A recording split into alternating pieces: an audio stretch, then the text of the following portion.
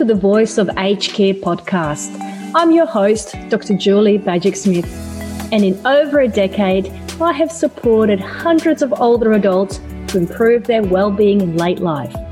This podcast offers an authentic insight into aged care, practical tips, and all the inspiration to keep you going.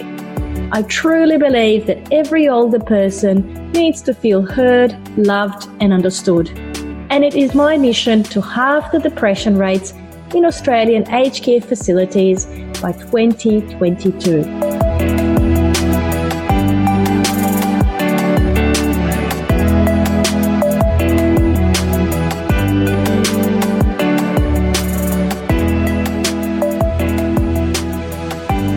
Hi everyone, I'm very excited to be interviewing a good friend of mine.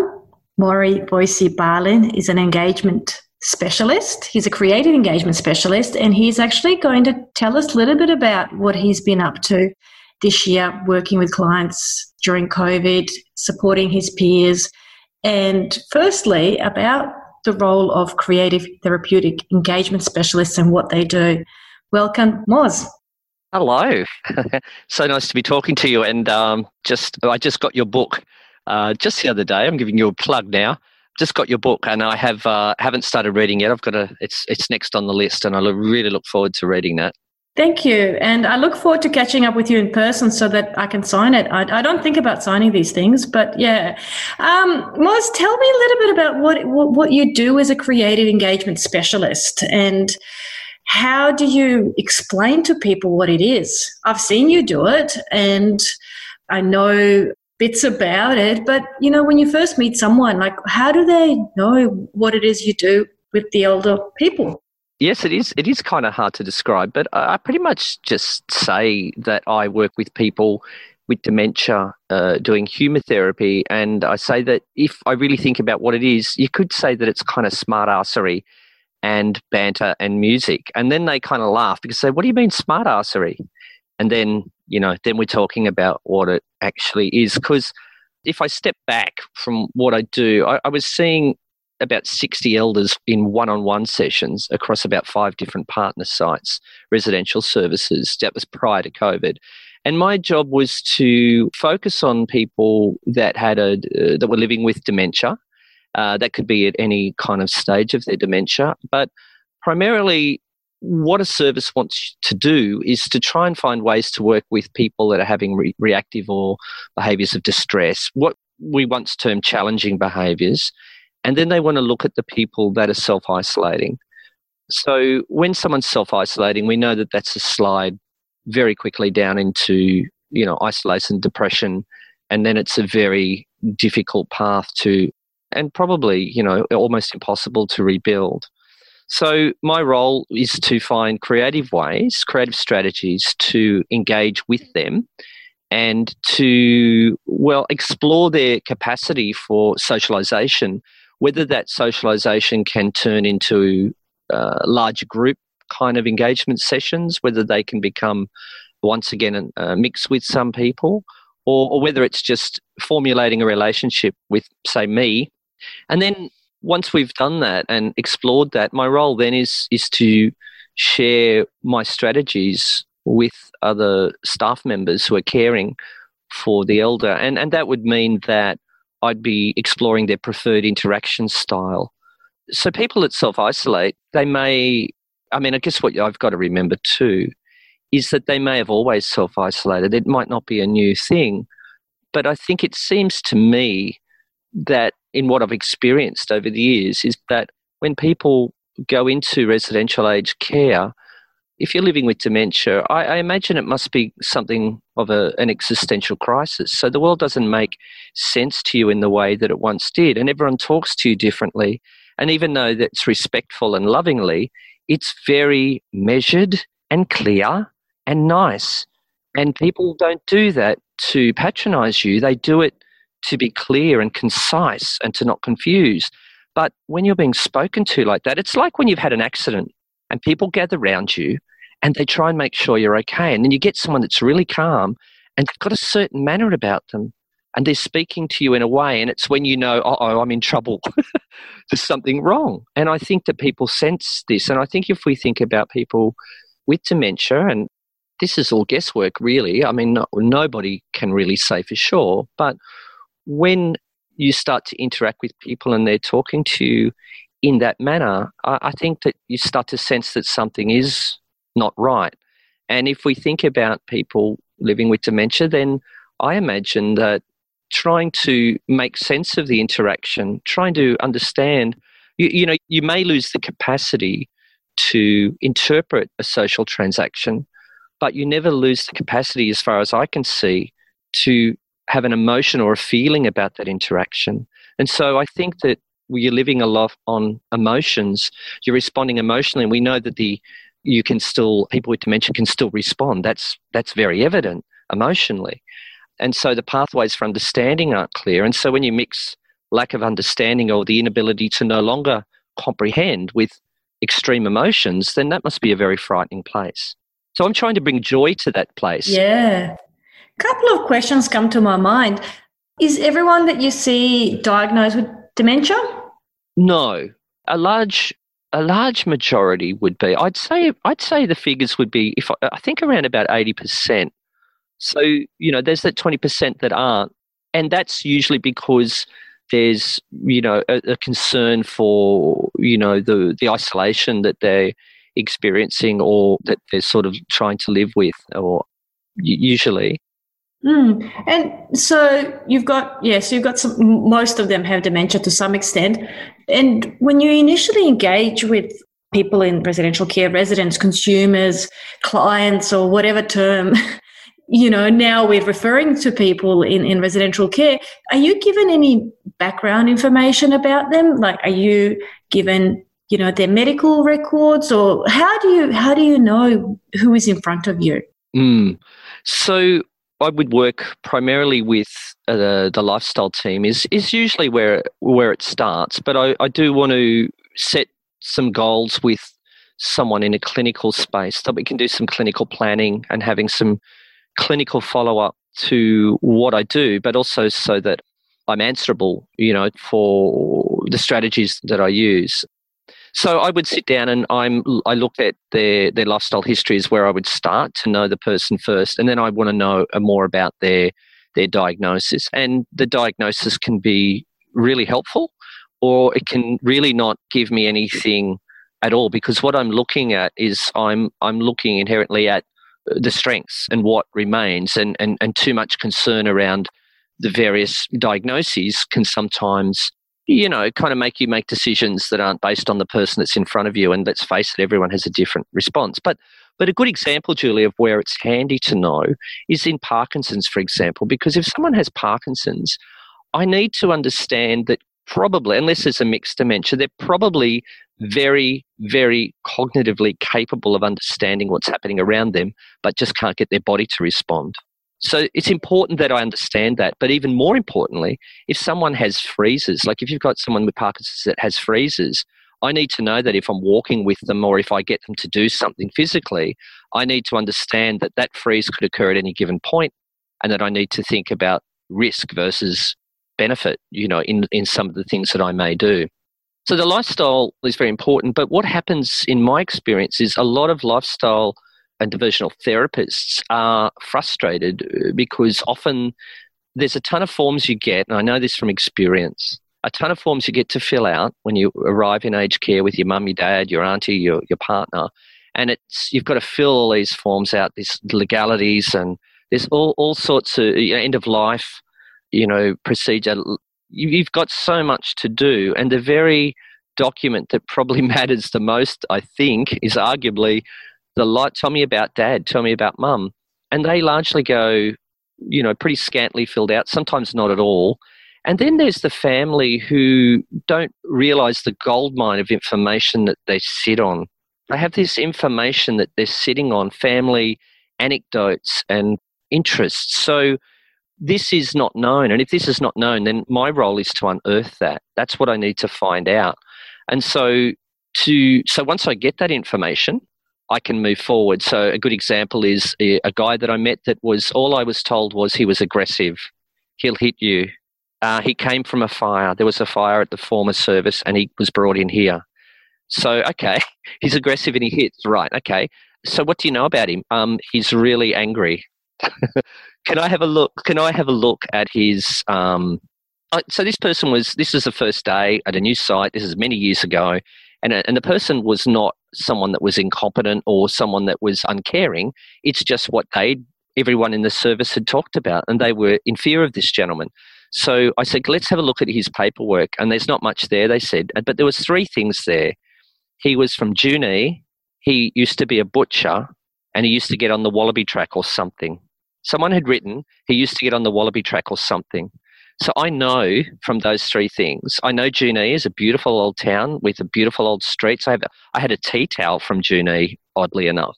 And I knew that butchers, okay, well, on the Wallaby Track means get on, it's an itinerant worker. You get on the Wallaby Track, you follow the Wallaby Track for work. Shearers do that, but some butchers do that. They butcher and go around and butcher on land. I also know that butchers speak backwards. They have a backwards speak, which is called Reggie-Tub Clat, which is butcher talk backwards. So I wrote out, and to cut a long story short, and this is probably this is the experience I learned the most from. I wrote out in a couple of sentences backwards, hey, Reggie-Tub, how are you? Reggie-Tub is butcher. Hey, Reggie-Tub, what's going on? Hey, Reggie-Tub, are you there? And I just referred to him as Reggie-Tub. And I said this a few times, and I had the bit of paper, I practiced, and when I said it, I could see this man sitting forward. He was in a chair, so he wasn't able to mobilise, but he had this upper body agility, and they said that that's where he hit. So I knew I had to be about an arm's length out from him. And so what I did was I sat there and I said to my partner, don't say anything, just let it sit. And I watched Reggie-Tub, and his eyes were cold, and he was lost in some grimace. There was this world that and I was thinking about all the negative chemicals that were pumping around his body, the cortisol, and thinking, wow, this is a terrible place. And then his face changed ever so slightly, and he looked up at me and he said, all right, how's you? Wow, what a breakthrough. Oh, I was stunned, and my partner was squeezing my arm. The lifestyle person was squeezing my arm. And I said, I'm all right, Reggie-Tub. They tell me you're from Junee. He said, yeah, you know it? I said, yeah. And anyway, we started talking. I had the ukulele around my strap. I use the ukulele, so I use music, which I can talk about a bit more. But this is a good example of activating somebody with music. So as I sat about an arm's length away from him, and I kneel in front of people, I was below his eye level. He was looking at me, and then he looked at my ukulele, and I knew that was the moment. So I said, I've got a song for you, Reggie-Tub. Would you like Click Go the Shears or Rode the Gundagai? And he said, Rode the Gundagai, thanks. And I played it, and he started clapping. Amazing. But it's not magic. It's not magic, but the connection was there. It was, as you said at the onset, it's the knowledge of those important things, and telling me he was aggressive, that he was angry, that he would hit me, were not the things that I needed to know. They're important. Yes. But I talk about this interaction a lot because I learned an incredible amount from it. So what came from that then was that the manager wanted to see me at the end of the session because she said, wow, I heard you, Mr. I won't say his name. And I said, don't call him that ever again. Call him Reggie-Tub. Here's why. Here's a song he likes. This is how I would treat him. And some people did, some didn't. And also culturally, there's, and someone not from Australian culture might feel, and some people from our culture feel funny about singing. It's their workplace. But those that chose to interact with him in that manner got a lot more out of him. And it took the fear out of him. It took the fear away. That's what broke with that. So that's an example of what I might do. Now, that's a golden moment. That's not every moment, but that's what I'm aiming for every time. That's what I aim for, is that breakthrough. That's what I want. And I guess it's, thank you for sharing that example, because I think it really highlights that when we work with older people in aged care environments, that we never know when we're going to get those learning experiences, because you're on the go, you're at different places, different days, and there's so many variables. How will the person be in the morning versus afternoon? And you caught that person at the right time, at the right place. And I think it will stay with you for the rest of your life. Yeah, it has. And I was allowed to take a photo of him because my butcher gave me a number of posters and stuff to give him. And we put them up, and I had a little Cape Grim hat, a little butcher's cap, a black cap they gave me. And I have a photograph of Reggie Tubb with the hat on, which his family allowed me to keep, and I still have it on my phone. It reminds me of what I do, yeah. But you're right, it was timing too. Like I caught him in the right moment and said the right things. And the rest is history. There you go. Moz, let's talk a little bit about the Outside In Collective. I'm interested to hear from you about why is mentoring your peers so important and what inspired you to do that? Yeah, that's an interesting question. I've sort of been thinking a lot about that a little bit, and I think it's always somehow happened organically that I've always somehow surrounded myself with wonderful mentors, or they've stumbled upon me and sought to encourage me. Some were colleagues, and I think Andy McDonnell from the old Arts Health Institute days. People like that you work with, that you challenge each other, where you have a sparky, respectful relationship that really stretches you both when you work differently. He works a lot slower than I do, but I feel his work is a lot deeper. So we pull each other in different directions, which is really healthy. And that's mentorship, I think, we often think of mentors as someone that's far more experienced than us and older and wiser. But I also think, and whilst that's true, I also think that these mentors are also your colleagues. And so it's a natural, I don't know, I'm an oldest child, and I don't know if that makes it, maybe this is a session with you later, Julie, but as the oldest, I'd always sort of been the one that kind of led things and was the expert, the know-it-all. And so I like to give my opinion, and I'm pretty opinionated. But there's a lot of, I think if you think about mentorship, and this is what's changed from that child that was the eldest bossy boots, is that it's a two-way thing, just like the interactions with my elders are, that you're also learning. If you treat it as a learning exercise with yourself, then it's a true two-way system. And I think a feedback kind of loop. And if you get to that stage and you're mentoring or you're being mentored, when it's a learning thing, I think it's much more, it enhances you in a different way. I think it's much deeper, and I think it's more challenging, and I think it's more exciting. It's more vibrant, So with the collective, like, I guess we'll talk about window therapy, how that evolved later, but with the collective, what I wanted to do was to share this idea that I had and let everyone have it, and not just the collective, but I've shared it broadly, like with the Clown Doctors. I've shared information, although they have their own kind of way of doing it. I've sent a document that I share with lots of people all over the world. And sharing that information was really important because I wanted to that was for the elders. It wasn't something to be owned. But I also wanted to create a space for a lot of creative engagement specialists that are out there that are no longer working or had retired, or when this company folded a few years ago now, they were lost to aged care, and I wanted to see them come back because they're really talented. And I didn't see people doing this kind of work so much in aged care. So I wanted to, share the work. Then I wanted to create opportunity, and then that meant creating appetite. And to do that, it was a case of sharing what I understood in my work in selling. I mean, I'm quite full.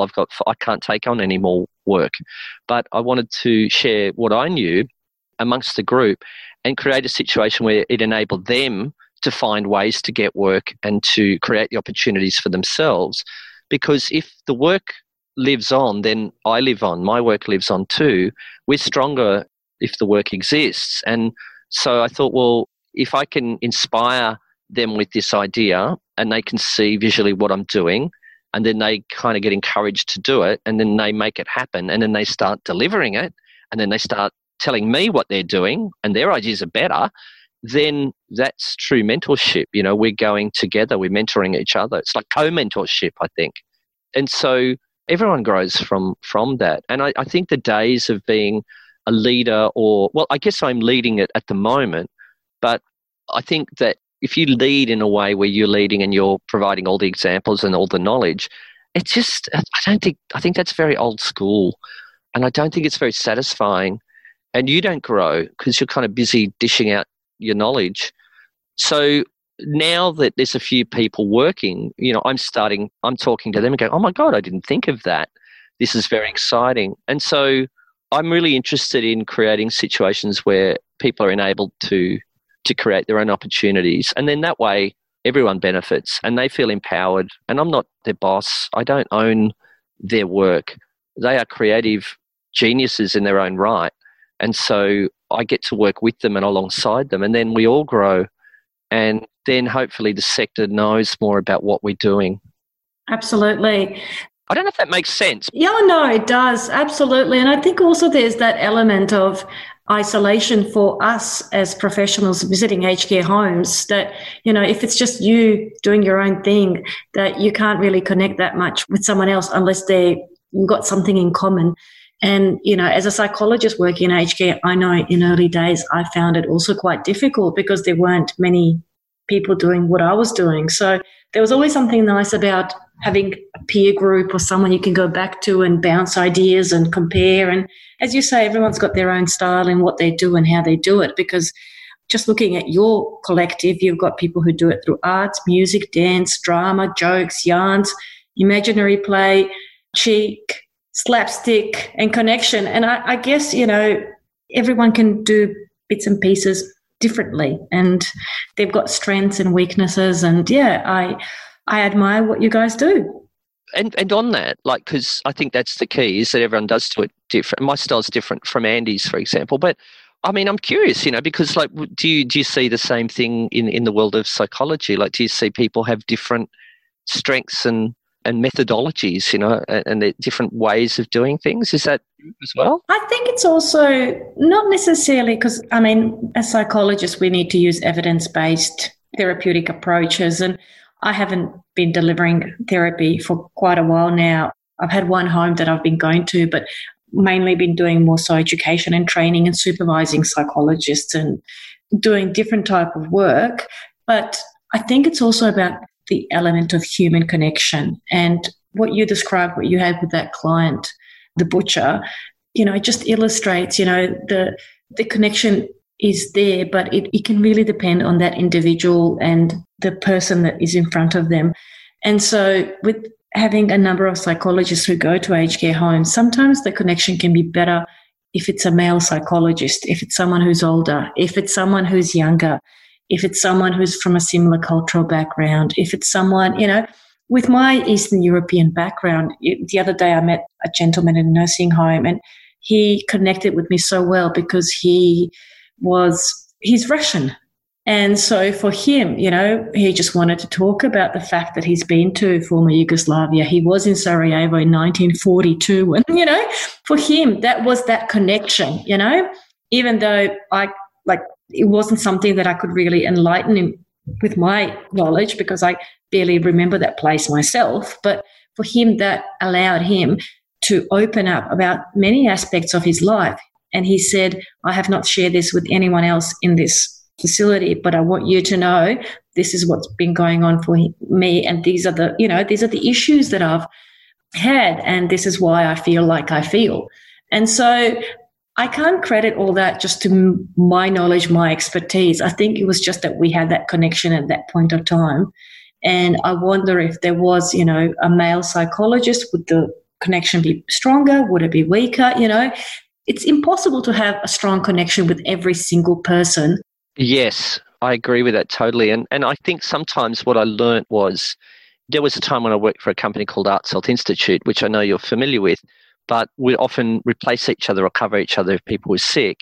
And it was interesting because there were times when I would say, I would see somebody and I would see a difference and I go, oh, I'm a male. They're usually working with Shirley, or somebody that's not working. And sometimes I would say, I think this service would be better if we sent Trudy in, for example, because I think the general flavour, they would suit a woman's energy better than a male energy, and then vice versa. It's really interesting. And I think you have to, and I guess, I don't know, I wonder if it's the same for you. I often have to say, because, I think my strike rate's pretty high. I pride myself in being able to crack the toughest nuts, but I don't crack everybody. There are times when people, it doesn't click for them.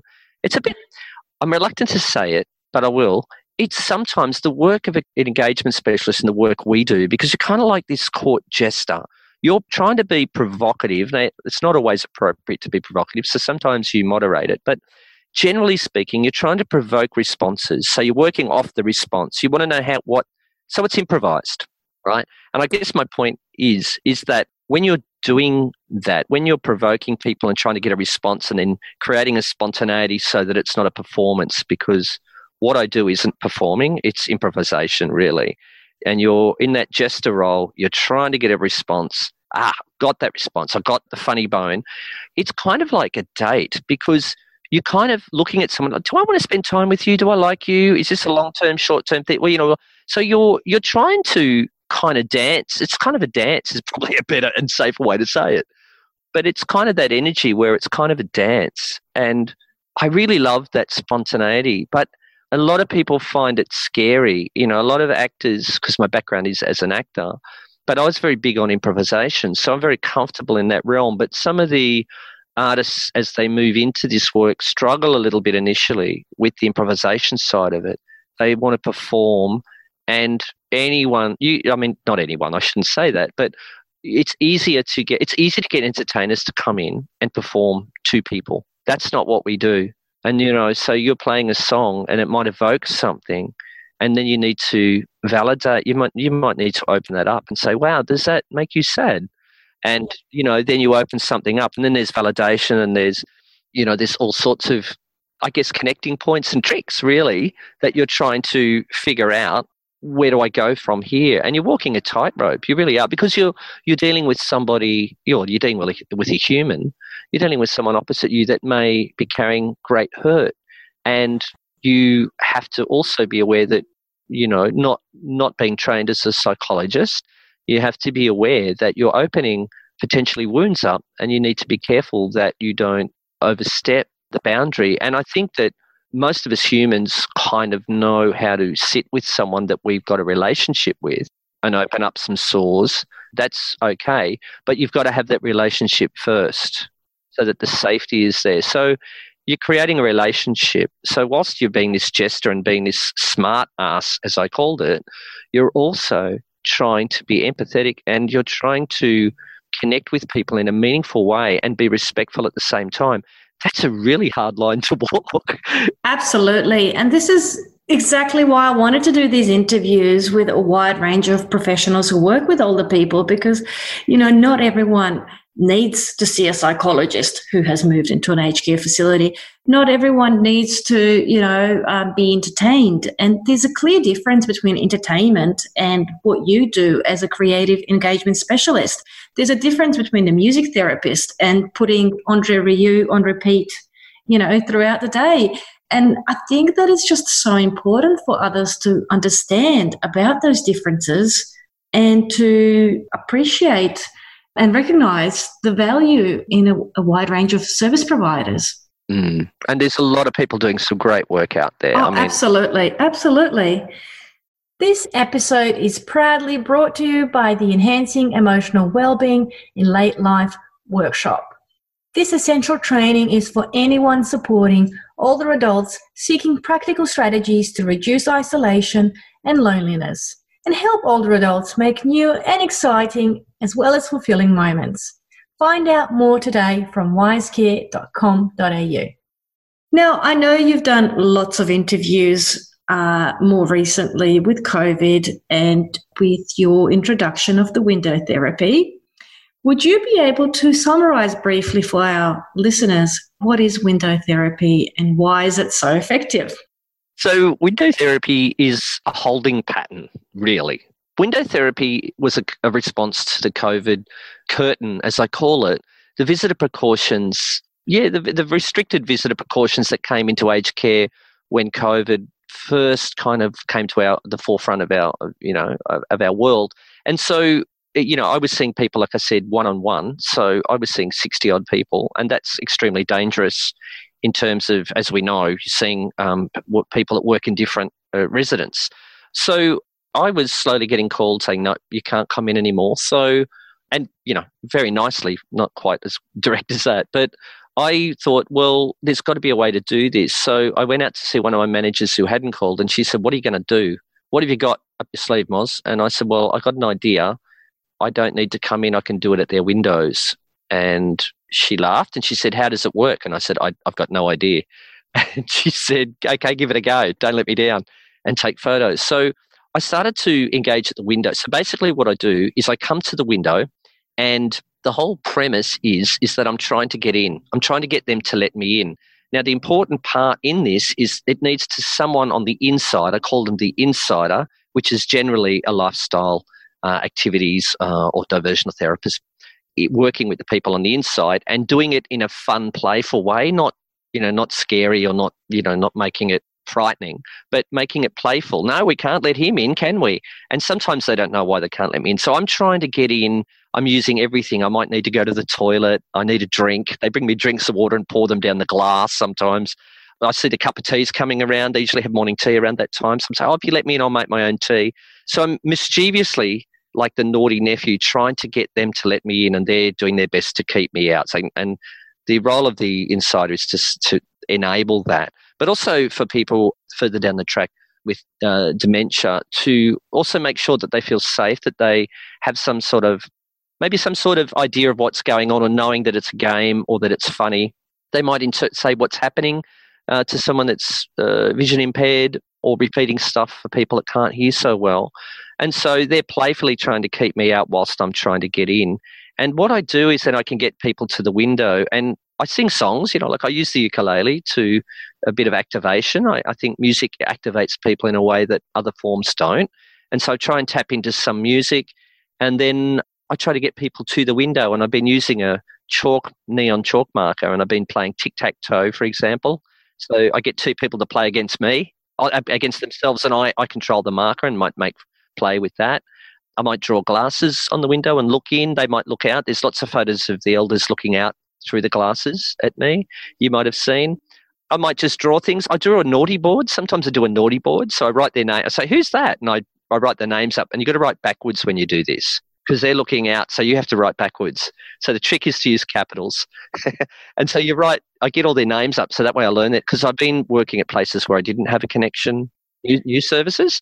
So I write their names up, so I get to know their names. And as they do things or something happens, I might give them a cross. And then that encourages the cheek, you see. And then they start complaining about being up on the board, or they try and be naughty to get more marks against the board. And then I won't give them marks. I give it to other people. And you start with the lifestyle person, you start marking them. And at the end of the day, the punishment is they have to let me in, or make me a cup of tea, or usually have to go and see the manager. So basically, I'm outside the window playing, trying to be naughty, playing some songs, telling some jokes. I might get a hammer out of my bag. The other day, I got a Nerf gun. You know those foam Nerf bullets? Yep. Yeah, one of the mob out at they attacked me at the window with Nerf guns. So I went and bought myself a Nerf gun, and that's quite fun. Yeah, and I draw on the window, and I just do whatever it takes to create some mischief, really, is what I'm trying to do, and then provoke responses. And from that response, that's the beginning of what I improvise with. How long do sessions last for? Well, there's different formats, because I think one of the problems with a program like this is you can't template it. Now, I know that's probably, I don't know how that goes in evidence-based research, but, each sort of service has its own personality. So at Widden, I do an hour and 15 minutes of a session just before their lunchtime. And that's a straight session. That's how long that goes for. At other services, I might do 3 different kind of what we call sets, like 3 short sessions of half an hour, where I'll do something for half an hour, then I'll leave, and then they will take the elders and move them to another activity, and then they'll bring some more elders in, and then I come back and I do something for half an hour with them.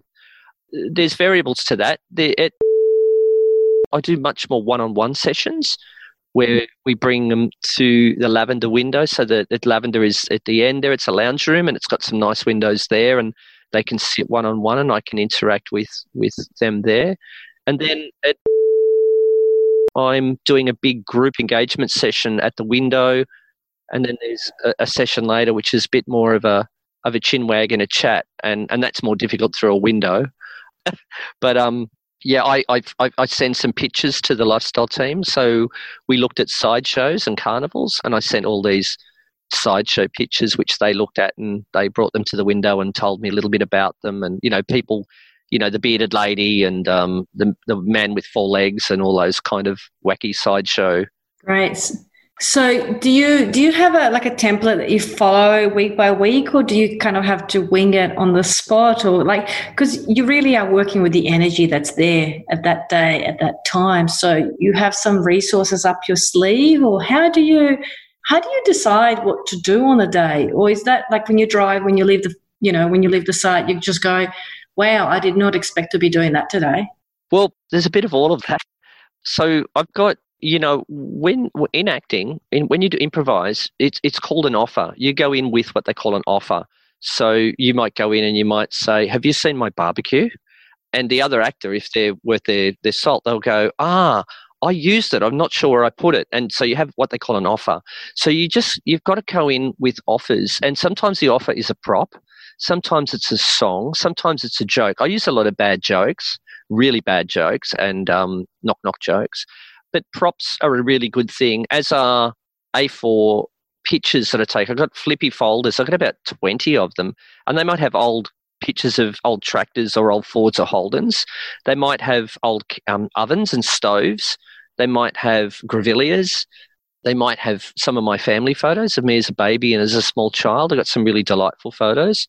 And then there's really old-time ones that I found. So I've just got all these props and things that I take to the window.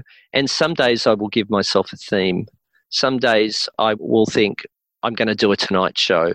Today I'm going to do some sport, Today I'm going to hose the window down.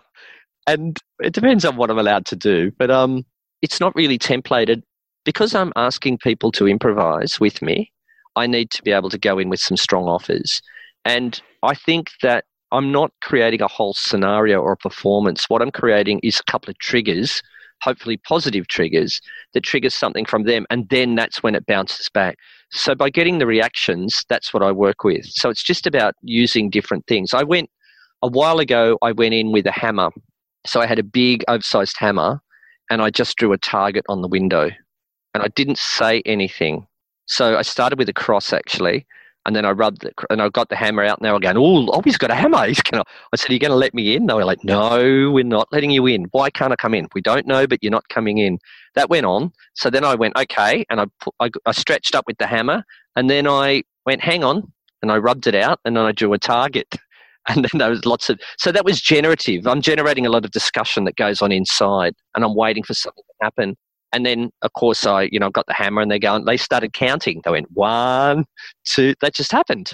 And then I dropped the hammer on my foot. I start bouncing around, and then I'm holding it, and they're going, oh, is he all right? And I'm going, please call the nurse. So they called the nurse. I'm trying to get in. The nurse won't let me in. And I'm holding up, look, I've got a face mask and some sanitizer, And so that's what we played with.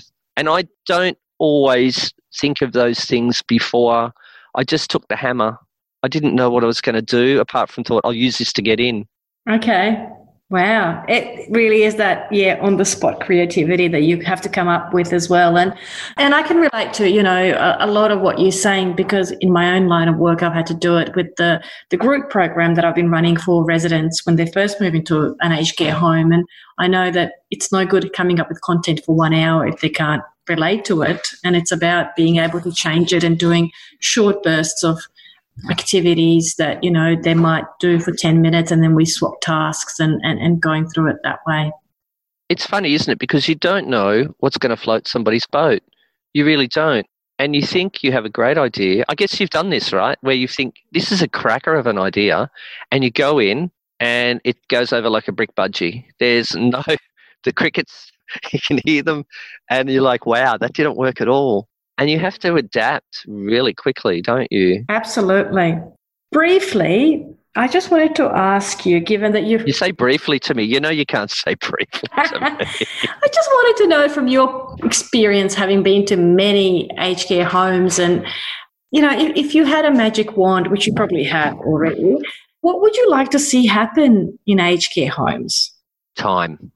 More time. Yeah, I think that this is the greatest loss. There's a wonderful man called Dr. Bill Thomas from the Eden Alternative, and he does this beautiful talk where he talks about time and the world spinning faster and faster and has less care, less compassion, and less time for things.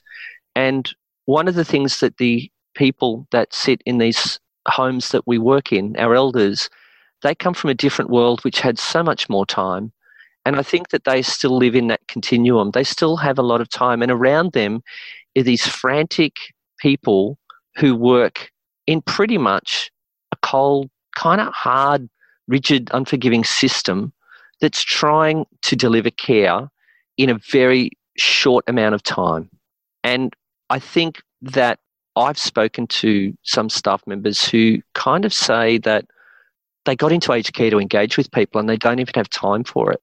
And I think that and there's a great sense of guilt from them. So someone said to me once that I don't make eye contact sometimes because I'm scared that if I do, I'm going to have to engage with them and then I'm going to have to say I can't talk and I'm going to have to leave. And how do you feel about it? And she says, I feel terrible because this is why I do this. And we have these people, these beautiful guardians of our elders who are working in these homes who don't have time to actually engage with them because their tasks are so heavily loaded. And I think that what I have is the gift of time because that's my role, is to just go in and spend some time with some people. And it's not always a lot of time. It might only be 15 minutes, some of those one-on-one sessions. And I think that what the elders see and what have said to me is that you seem to have so much time. You spend time with me. That's all they want. And so if there was anything magical that I could wave my wand and bring, I would bring more time for staff to sit with them. I think that would be really something special. Absolutely. I think that, you've nailed it with that hammer. There's the target. There's the target, yeah. I've got a quote that I have on the bottom of my email. You might have seen it. Share it with our listeners. Yeah, it is a beautiful quote. It's whenever an elder dies, a library burns down. Amadou Hampâté Bâ said that. And I just think it's the most beautiful thing. And it's so true. And there's these libraries that are burning down and this knowledge and this font of wisdom and stories that are burning down around us. And my response to that is we need to keep these libraries open for as long as we can. They are precious. And that's why I do this. My elders are all gone now. I don't have them around me. I'm becoming my own elders. You are. Well, yes. We have to create our own interpretations and versions of what we're missing out in world. And, I think that this is a perfect, summary. A lot of people don't have that special someone who is an elder or, someone who showers them with compliments or does this or does that. And I think sometimes, we just need to create those things for ourselves. And I think that the work that we do also in aged care is also so rewarding because I'm sure even though they're not your relatives, you have strong connection with a lot of your clients. It's incredible, and you would understand this with your work you do get close to people. You get to know people, and you get to know some people that have been pretty hard to other people in their lives. They have not been kind to everyone. They have been difficult or been seen as difficult. They may have been judgmental. They may have been harsh or made hard decisions for whatever reason. And sometimes they're lonely and sometimes they are disenfranchised from that family that no longer wants to have anything to do with them. And you're meeting these people for who they are in that time. And they know that it is the last of their days. And so you meet them and you take them for who they are. And without judgment, just with love and curiosity, I think is an important word there. And you spend time with them. And one of the greatest things, that I ever was part of was what I call a moment of knowing.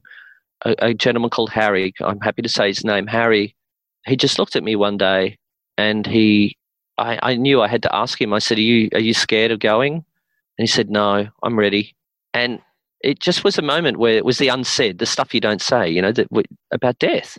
And he just put his hand out and he gave me that handshake and he gave me the that wink, a sideways wink with a nod, a twist of the head. And it was beautiful. And it was a tear in his eye. And we just looked at each other, and it was such a great moment. And those moments are just, I don't know, they're just incredible.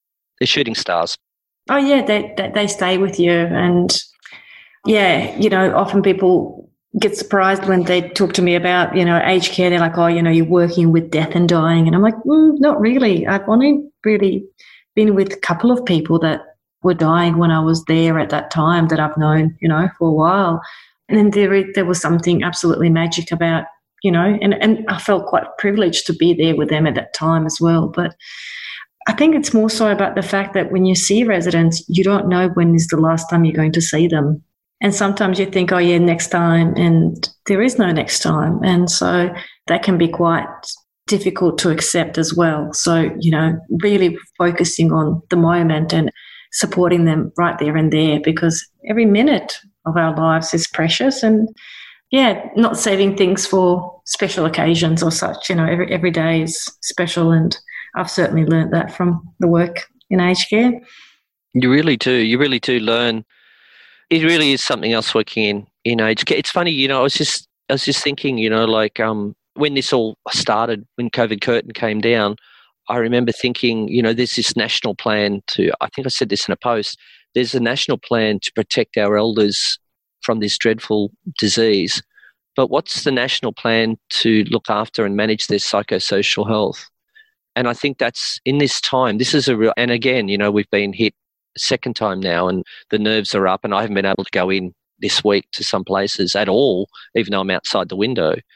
We've really got to think about how we're going to manage the psychosocial health here, because it's been a long time. Absolutely. A long time now. We're talking about, I think, March. And this is a very dangerous zone, because as some family members say to me, they said, I don't know how long Mum's going to be around. So, this could be, I don't want this to be the end of her life. But we don't want them to get COVID, but we don't want them to die of a broken heart. No, that's well said. And, we talk about quality of life, I don't really like that. What I think it is really about, and I don't remember where I got this term from, I think it's about quality of living, not living, because it's the active form of life. Because our elders are living in these environments. They're not dying in these environments. They need the dignity and the joy, and it takes time and it takes money. And at present, I don't see this so much happening that, our elders, we kind of see them as a society. I don't mean a sector, but as a society, we see our elders as going there to die. And this is what they think. This is what they sometimes say, which is terrible, a terrible thing. They're not. They're there to live. They're still alive. Yes, absolutely. Absolutely. And I think that it is a message that needs to be driven across, because an older person stopping do anything and perceiving moving to a facility as a place where they're disengaged with everything will only be detrimental to their health. But I think that is probably a topic for another interview we might do down the track. Now, Moz, how can people connect with you and your work? Well, they could move into residential aged care and connect with me there. Yes. They'll see me with a ukulele and a bowler hat dressed as a really bad vaudeville entertainer. Or they could go on to, I have a profile page on LinkedIn, which has got some clips of my work, of both window therapy and prior. Or there's a Facebook page at Outside In Collective. So the Outside In Collective has a Facebook page, and they can connect there with any of us, because there's lots of people that do this. There's not enough, but we'd like to see more people involved in this kind of work. And happy to share our knowledge. Yeah, and I'll share the link for that as well, so that people can definitely connect. And thank you for a very inspiring interview. I always enjoy our chats, and I hope that our listeners will also learn a thing or two from this episode. I hope so. And thank you so much for your interest and support in the work, because you've been very supportive. And I know I met you at a very crucial time for me, and that was a really good time to meet you. And you said a number of really good things that I needed to hear at that stage. So I haven't forgotten that. No, thank you.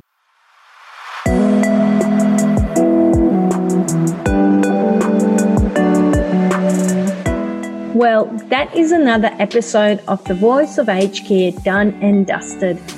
Be sure to become a subscriber on your podcast app of choice so that you don't miss out when I release the next episode. I'd love to know what you're thinking of this podcast and what you'd like to hear in the future. So please leave a rating and review too. Over on my website, wisecare.com.au, with one click, you can grab a copy of my 3 top downloaded resources on mental health and well-being in older age. Let's face it, this can be a complex topic, and I want to give you practical strategies to deal with it. Go to wisecare.com.au for your free copy of these 3 amazing resources. See you in the next episode.